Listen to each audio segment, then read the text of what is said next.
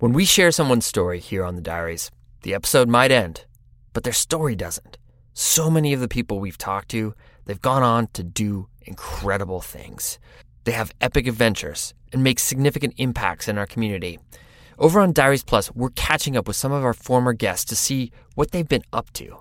I recently sat down with Connor Ryan, a Lakota professional skier from our Sacred Slopes episode, who's been knocking out groundbreaking projects ever since the episode aired. It's really incredible. We had a great discussion about the impacts he's made, what keeps his fire burning, and taking ski lessons as a pro skier. Here's a snippet of the conversation. All the source of joy that I use to fill my cup to be out in the world doing positive things comes from my relationship to the outdoors. And so I really focused on wow, there's so much power if I can give one person the relationship to the outdoors that I have through skiing. And maybe that will have as profound of an effect on them as it's had on me. To listen to the full episode, use the link in the show notes to subscribe to Diaries Plus today. Yeah, you get more shows, but you also have a peace of mind of powering what's out there right now, keeping us moving forward, keeping this community together. So thank you for everyone who supported and everyone who's going to support. We appreciate it.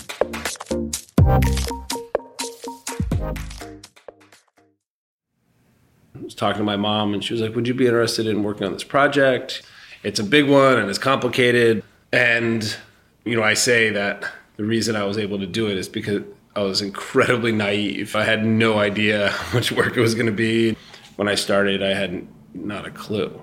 This is Lucas St. Clair. Lucas is the son of Roxanne Quimby, one of the co-founders of Burt's Bees. It was the fall of 2011, and for the last decade, Roxanne had been slowly purchasing a bunch of land adjacent to Mount Katahdin in the north woods of Maine. In all these parcels, they ended up creating a huge swath of land. The project she asked Lucas to work on, well, she wanted him to turn it into a national park.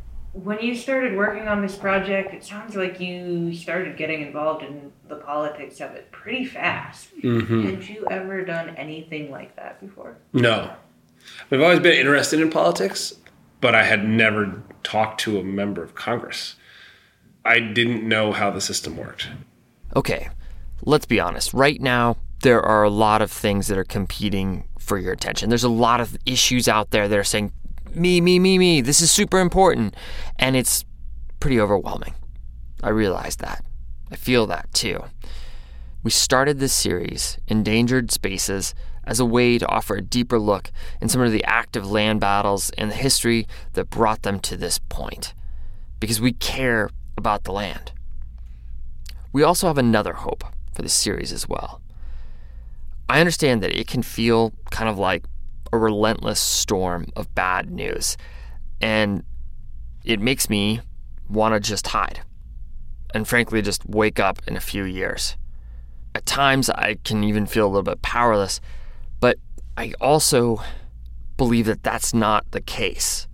With this series, we want to bring you stories of people who might have been in a little bit over their heads. Maybe they too didn't think that they had enough time or enough skills or enough experience, but they stepped up out of their safety net in the familiarity of their lives they had been living and took on a new challenge in their own quirky, non-traditional ways. And they all, well, everybody we've talked to, they're making a difference. Lucas St. Clair is definitely one of those people. Today, we traveled to northern Maine with producer Jen Altschul for the second episode of our Endangered Spaces series. The story about Lucas, about trying to establish a national park, and about how sometimes it's not really about the land, but about the community that calls that land home. I'm Fitz Cahall, and you're listening to the Dirtbag Diaries.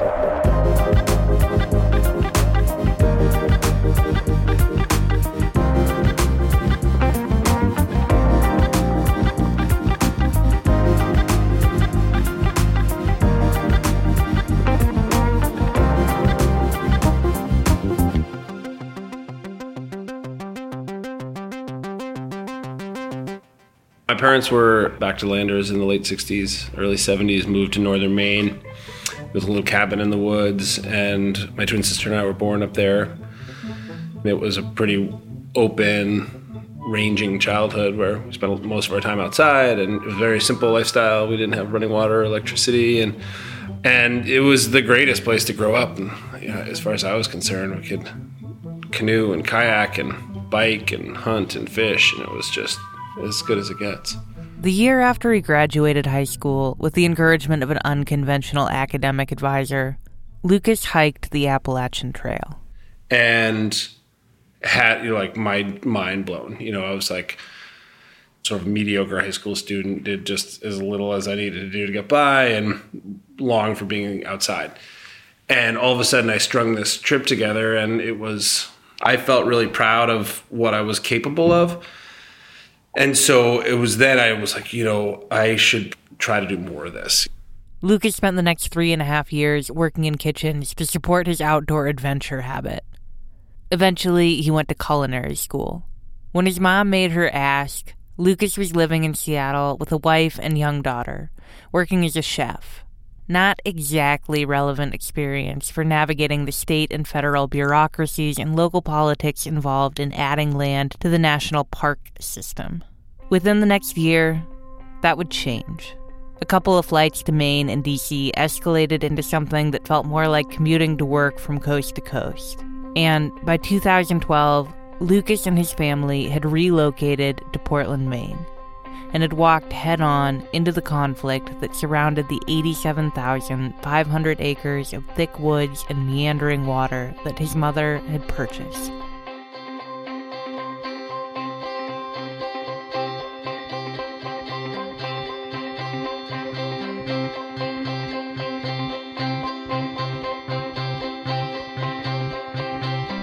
Roxanne had always dreamed of establishing a national park in northern Maine. She's the daughter of immigrants that had to flee Russia, move to Shanghai, and then ultimately wound up in Massachusetts. Her grandparents ran a hot dog stand on Revere Beach, just outside of Boston. And Revere Beach was the first public beach in the United States. And it was just this amazing thing for her whole family to see, anyone can just walk onto the beach and access the ocean, and it's available for everyone. What an incredibly democratic thing to do. And I think she was just always taken by that concept. The most pure form of democracy is taking these land assets and letting everyone have an equal share in them. In 2003, it seemed as though the stars had aligned for Roxanne to realize her dream. A private equity firm in New York paid her $141.6 million for an 80% stake in Burt's Bees, and 3 parcels of land on the east side of Baxter State Park came onto the market. The majority of the land was sandwiched between Baxter, home of Maine's famous Mount Katahdin, and a 10-mile stretch of the East Fork of the Penobscot, a beautiful, wide, meandering river that alternates between formidable rapids and calm sections that more closely resemble ponds. The river, streams, and thick forest provide habitat for beaver, white-tailed deer, pine marten, bobcat, black bears, snowshoe hare, moose, porcupine, and the elusive Canadian lynx. And high points on the property offer spectacular views of Mount Katahdin. And that was really the pivotal moment when she was bought a majority stake in that land and said, okay, here it is. This would be the spot for the park. And all the pieces sort of fit in at that moment. But as Roxanne started to take the initial steps to create the park that would eventually be called Katahdin Woods and Waters, she was met with a level of resistance she hadn't anticipated. To me, the most confusing part of the whole situation surrounding Katahdin Woods and Waters is that a conflict exists at all. It seems as though Roxanne's decision to purchase land in the region and then open it up to public use would not only bring in tourism dollars, but would open up unprecedented access for the locals as well. To understand why contention exists, you have to understand the history of the North Woods of Maine, the 12 million acre region that encompasses Katahdin Woods and Waters and Baxter State Park.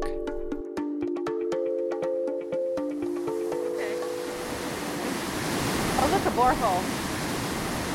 So see this? This was from the log drives. They would put booms across. They probably had some kind of a boom or something to hold, something that they used during the log drives. They bored in here. I don't think they had a bridge across here. The vast majority of the North Woods of Maine are and have always been private property. Starting over 2 centuries ago, men would flock to the North Woods to spend the frigid winters cutting timber. The snow-covered earth and leafless deciduous trees made it easier to drag fallen logs into piles along the riverbanks where, come spring, they could float the timber toward ports downstream. Over the course of the 19th century, loggers sawed through most of the big and easy-to-access trees, and the industry shifted toward paper mills. The area around Mount Katahdin changed dramatically in the last years of the 19th century with the formation of the Great Northern Paper Company. The Great Northern would become, for a time, the biggest paper mill in the world, and the towns of Millinocket, East Millinocket, Patton, Sherman, Medway, Mount Chase, and Stacyville sprung up around it.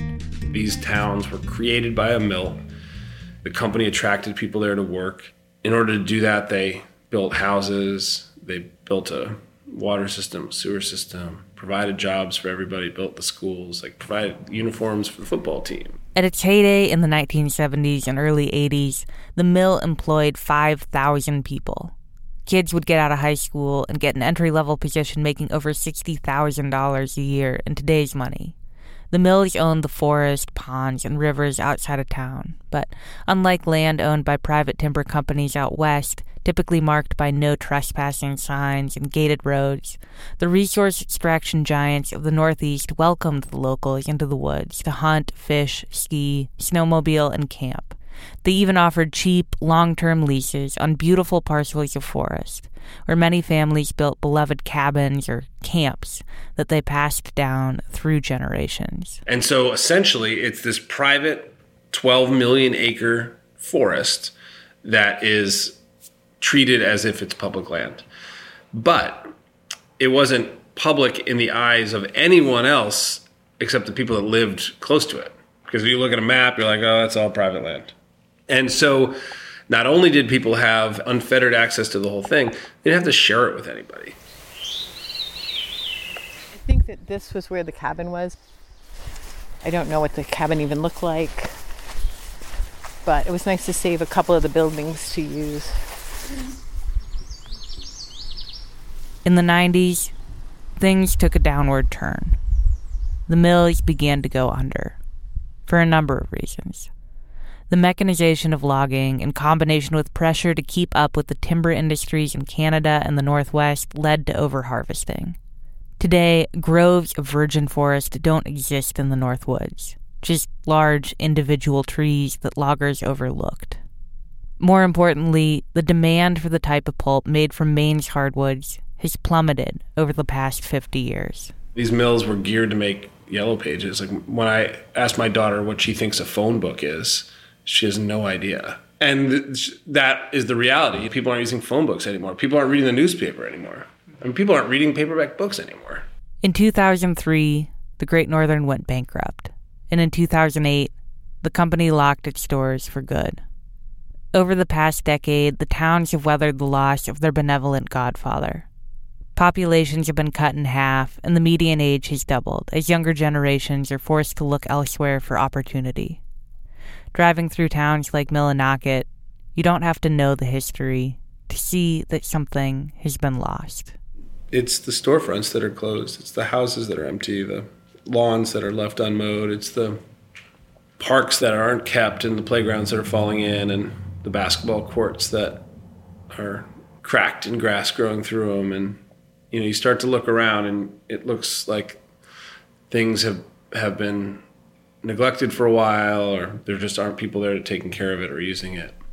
It was in the depths of this depression that Roxanne began to acquire parcels of land from the defunct logging companies, which did not sit well with the locals. I talked to a grandmother whose grandkids moved away and whose kids are gone, and they're just like, what happened? How come this all is falling apart?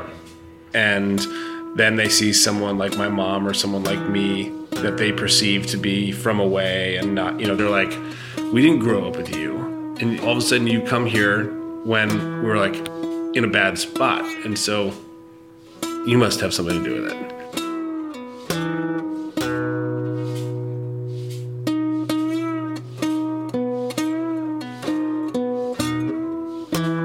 There's likely a lot of truth to Lucas's words, but at least initially, Roxanne didn't do a whole lot to sway local opinion in her favor.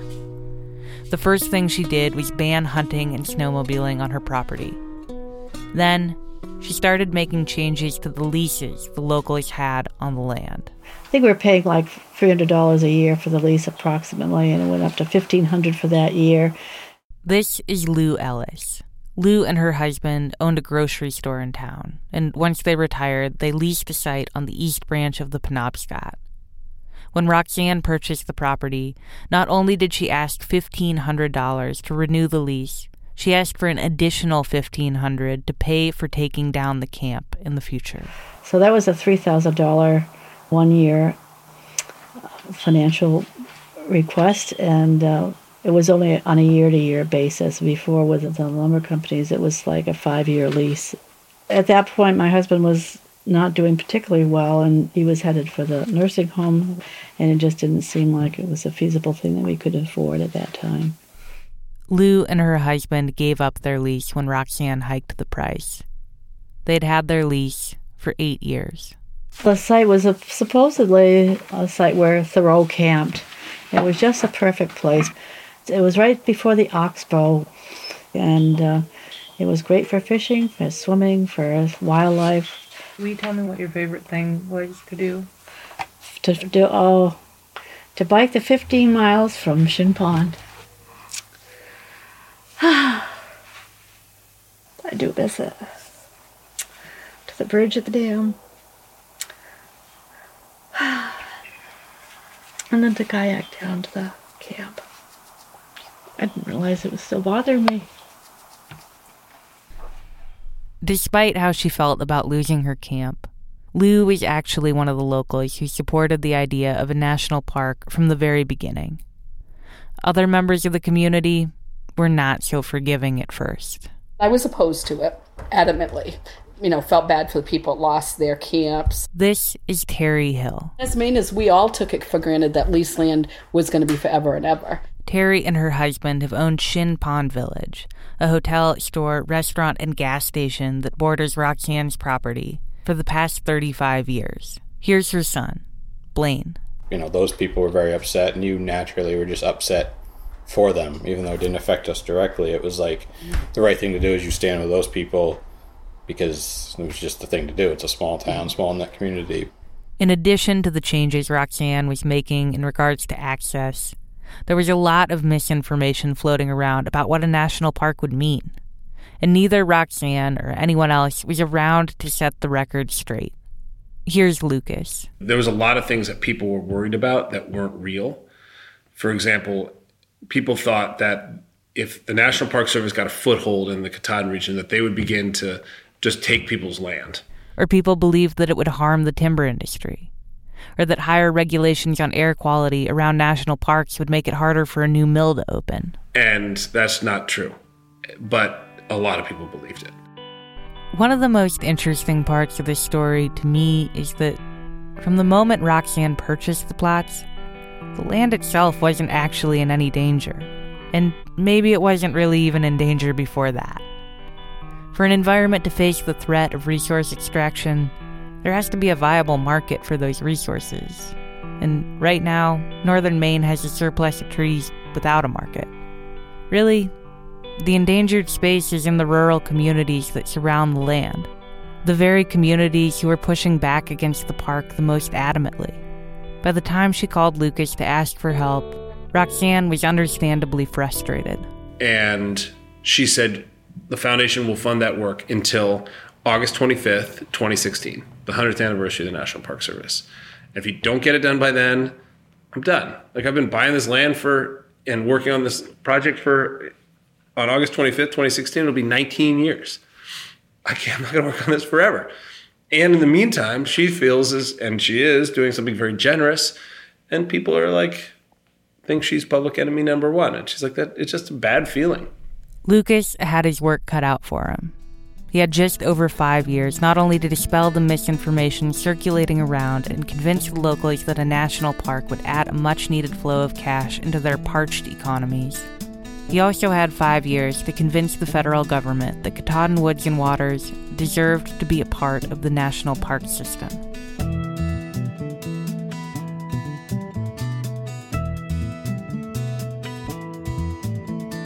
Ken Salazar gave us this advice, the Secretary of Interior back in the beginning of the Obama administration. He was like, if you're going to get this done, you need to think about the national park as if it was running for U.S. Senate. So imagine the things you'd have to do to win a Senate campaign. You'd have to have a campaign manager, and you'd have to have a communications director, and you'd have to do media and TV ads, radio ads, and a bunch of polling and focus groups and in-depth interviews, and you'd have to have spokespeople and messengers and independent messengers, and all of that would have to be working in sync to get someone elected for Senate or to create a national park. So Lucas assembled a team and started polling and holding focus groups in the Katahdin region. Started asking people questions like, there's this land here. If it became a national park, how would it benefit you? What could we do to make sure it did benefit you? I had 10,000 cups of coffee with people in northern Penobscot County. I put my cell phone number in the newspaper and said, if anyone has any questions at any time, call me. Those 10,000 cups of coffee paid off, and local opinion began to come around. Here's Terry again. Lucas St. Clair reached out to us to meet with us personally, and it just all fell together. We started having more and more meetings, from 2 to 6 to 12 people, and really hashed out with Lucas what was going to work for us. Do you remember what Lucas said to you originally that changed your mind? He didn't say anything particular. It was the series of sitting down talking to him. He really listened to us. Lucas quickly realized that they would never win local support for the park if they banned snowmobiling, hunting, and fishing entirely. So he began to mark off sections of the map that would allow hunting and motorized travel, and others that wouldn't, something no other national park or monument has done before. Another breakthrough came when Roxanne's foundation, Elliottsville Plantation, agreed to donate the land along with a $40 million endowment to support the process of establishing and managing the park. For every federal dollar spent on a national park, tourists spend $10 in the towns that surround it. And in this case, taxpayers wouldn't even have to make the first $40 million of investments. The majority of locals came around to recognize the crucial economic boost the designation could offer. We understand the power that it has with the name and with the National Parks brand. This is Lindsay Hill Downing. Lindsay grew up here, and she and her husband now run her parents' business, the Mount Chase Lodge. We've worked in all other sorts of national parks, and we wouldn't have had those jobs if it weren't for those national parks. The businesses where we gained all that experience would not have existed had it not been for the national park system. And we really wanted to create that same sort of feeling with this business. We want this national recognition that a national park brings.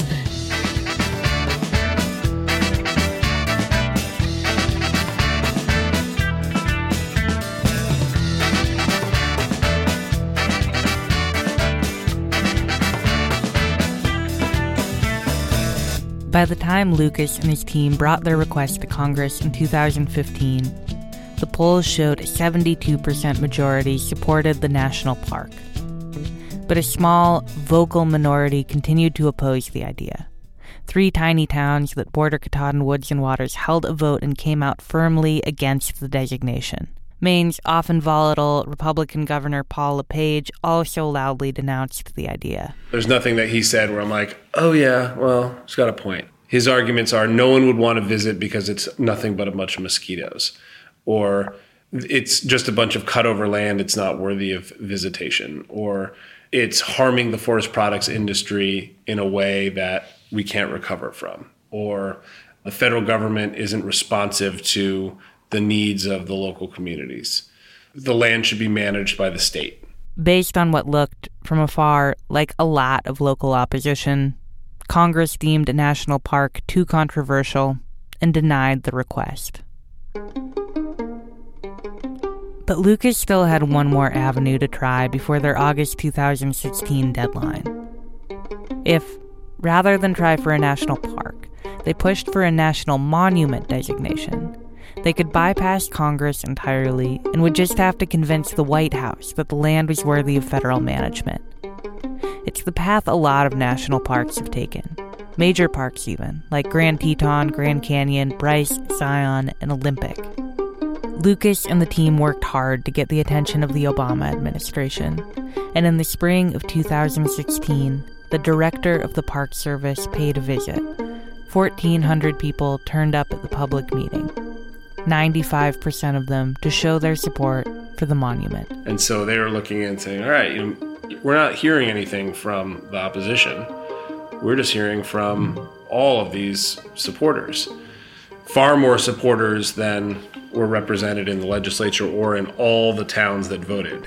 And on August 24th, 2016, under the power of the 1906 Antiquities Act, Obama established Katahdin Woods and Waters National Monument. So we beat our deadline by a day.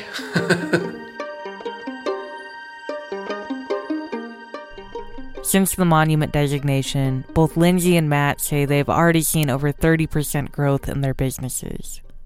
Hotels, stores, and rental shops have begun to make expansions and investments. Kids, like Lindsay and Blaine, are moving back home to take over their parents' businesses.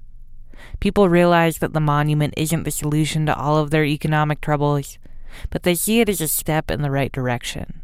And probably more important than anything, it gives people hope. It's driving our investment thinking. We're expanding our lodging. This is Matt Polstein, the owner of New England Outdoor Center, adjacent to Roxanne's land. We're renovating a storefront downtown and opening up a store. It'll be called the Katahdin Woods and Water Shop. If we, a year from now, want to expand, I feel like we'll have that real opportunity to do so. Whereas 2 years ago, we didn't. If anything, we had a declining customer base, not a potential increase.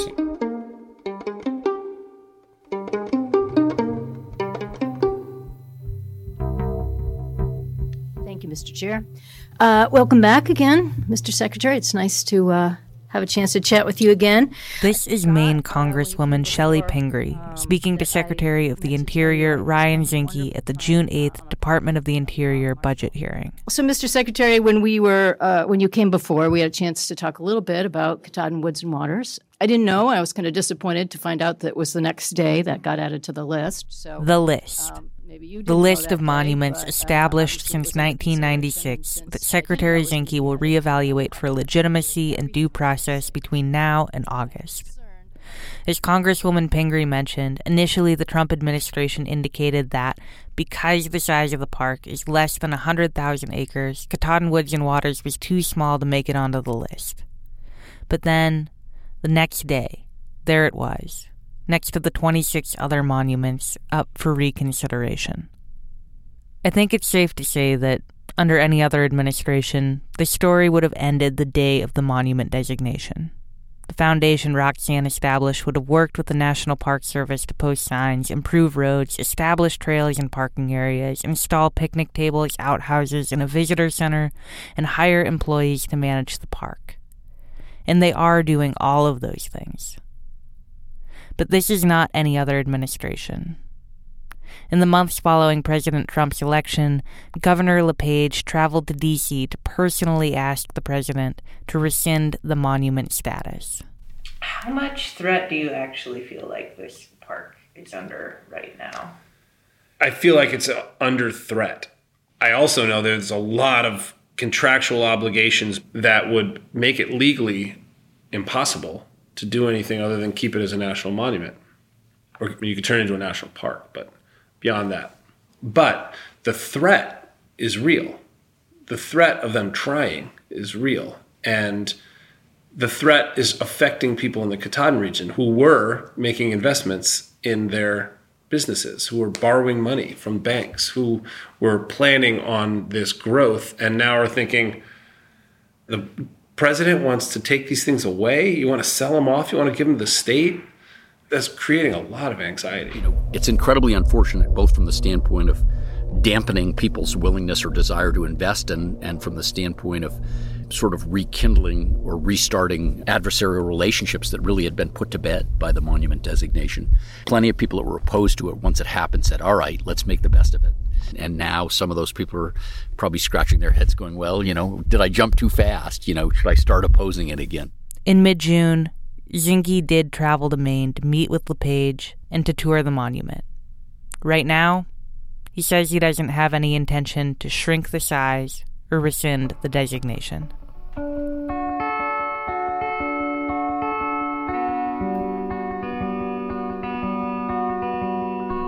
The monument isn't the easiest place to get to. The roads have no signs directing traffic to the entrance. Governor LePage won't allow for them to be posted. You only know that you found the park when you pass a small wooden sign in the NPS font. Once you pass that sign, there's little infrastructure. Old logging roads form a 14-mile scenic loop. More old logging roads offer access for mountain bikes and horses during the summer, and groomed trails for snowmobiles and cross-country skis during the winter. A handful of hiking trails lead to special places just off of the road. 2 of the cabins from the old camps have been cleaned up and, with a reservation, offer wooden bunks, a stocked woodshed, and a cooking setup for those willing to hike, ride, or ski the few miles in. Like everything else in the park, the cabins are free. Beyond that, the monument has 17 primitive campgrounds, 4 lean-to shelters, a handful of picnic tables, and, as advertised, views of Mount Katahdin, and a lot of woods and water.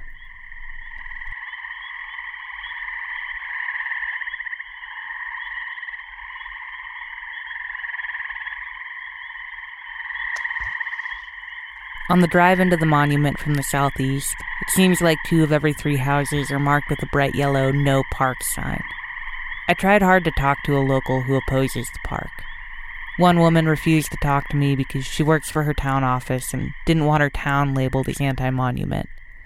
One of the owners of a campsite and store claimed to be neutral, but wouldn't say much else and didn't want to be recorded. In one final effort, I stopped by a business owned by a couple who everyone says has been vocal in their opposition. They own a couple of gas pumps and a store that sells mostly fishing bait and ammo. I introduced myself to the woman behind the counter with short, tidy gray hair. The moment I said the word monument, she stiffened and cut me off. She told me they weren't for it, and she didn't have anything to say about it. I asked if she'd tell me why if I didn't record her. Nope. Then almost as an afterthought, she added, "My husband would probably tell you what he thinks, but he'd probably tell you some things you don't want to hear." I told her I'd love to talk to him. "He's out fishing," she told me. She didn't invite me to come back later. With all of the yellow signs skewered in front of people's houses along the road, not a single business I passed had a yellow "No Park" sign in the window. Maybe there's another explanation, but it's hard not to think that they know that they can't afford to lose paying customers by identifying themselves as against the monument. And since the other locals already know where they stand on the issue, it's hard not to think that the customers they don't want to turn away are out-of-towners, many of them drawn by the park itself. But in any place, especially a place where family traditions span across generations, you'll find people who resist any kind of change, even if on a rational level they understand the change could benefit them. What does strike me about this story is this. When I asked the locals what they loved most about the area, they didn't talk about the lush green forests or miles of snowmobile trails or the shimmering blue ponds and meandering rivers. And every one of them had the same answer. The community. People up here are just so much different than anywhere else that I ever experienced. Super helpful, super nice. People have been very supportive of us coming in as a young business, and whether or not they agree with the National Monument or not, everybody is just super kind and helpful. And we get phone calls every week from people just checking in to see how we're doing and if we need anything. And they're going to Bangor, can I pick anything up for you? I think the community is special. The people, and even though we have our differences, at the end of the day, they will come together to help anybody out. My husband and I have traveled all over the country, and this is home and will always be home. While people hold strong opinions for and against the monument, the conflict has not turned vitriolic in the way it has somewhere like Bears Ears. My favorite thing that people would say, like, opposition, they'd be on the radio or whatever. Some people would say, yeah, I hate the idea of the park. We don't want the feds coming in here, but, I have to hand it to Lucas. He's working really hard. Or he's a nice guy. It was always a nice kind of tip of the hat. That community, that's what Lucas and his team are really working to save. I gave a commencement address to a high school just up the road, and my last advice to them was a quote. I can't remember who said it, but essentially the quote is to be unique. Don't follow somebody else's path, but make your own, and work with all the people that you can work with. Look for patterns in that work, because things will emerge, and then work like hell. It's hard work, and don't underestimate just how much work it takes.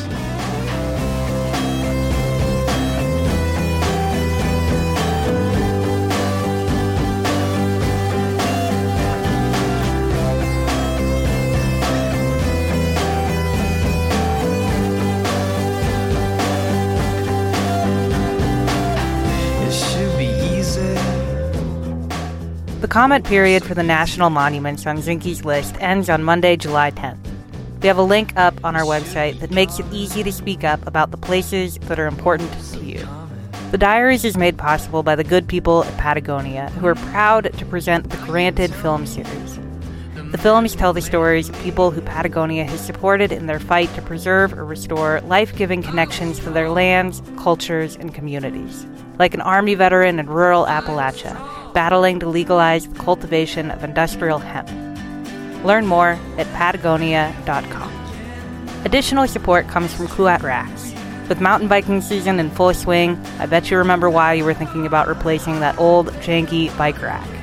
Visit kuatracks.com and shop their lineup of easy-to-use, well-built roof racks and hitch racks. Thanks, Kuat. And support comes from Boston Brewing, who has now successfully brewed their first batch of beer. Congrats, guys. Their Richmond Tap House will open its doors in late July. Follow them on social media to keep tabs on their progress. Whether it's a donation, a story submission, or a note of thanks, you, our audience, truly keep the Diaries thriving. To pledge your support and get your own Dirtbag Diaries theme song ringtone, go to dirtbagdiaries.com and click the pledge button in the upper right-hand corner. Thank you so much to everyone who's contributed already. A huge thank you to Lucas St. Clair for all of his work on Katahdin Woods and Waters and for sharing his story. And thank you to Susan and Mark Adams for your incredible hospitality, and to all of the Katahdin region locals who made the time to talk with me. Please visit friendsofkatahdinwoodsandwaters.org to plan your visit to their beautiful part of the world. Music today from Kai Engel, ADC Bicycle, Little Glass Men, Jason Shaw, MC Culla, The IMG, Publish the Quest, Ken Christensen, Aiden Baker, and Fog Lake. The tracks are courtesy of Free Music Archive or with permission from the artists themselves. Jacob Bain and Nis Koto composed our theme song. You can find links to the artists at our website. This episode was produced by Becca Cahal, Fitz Cahal, and me, Jen Altschul. I'm filling in for Fitz while he and Becca spend a week on the river. You've been listening to the Dirtbag Diaries. Thanks for tuning in.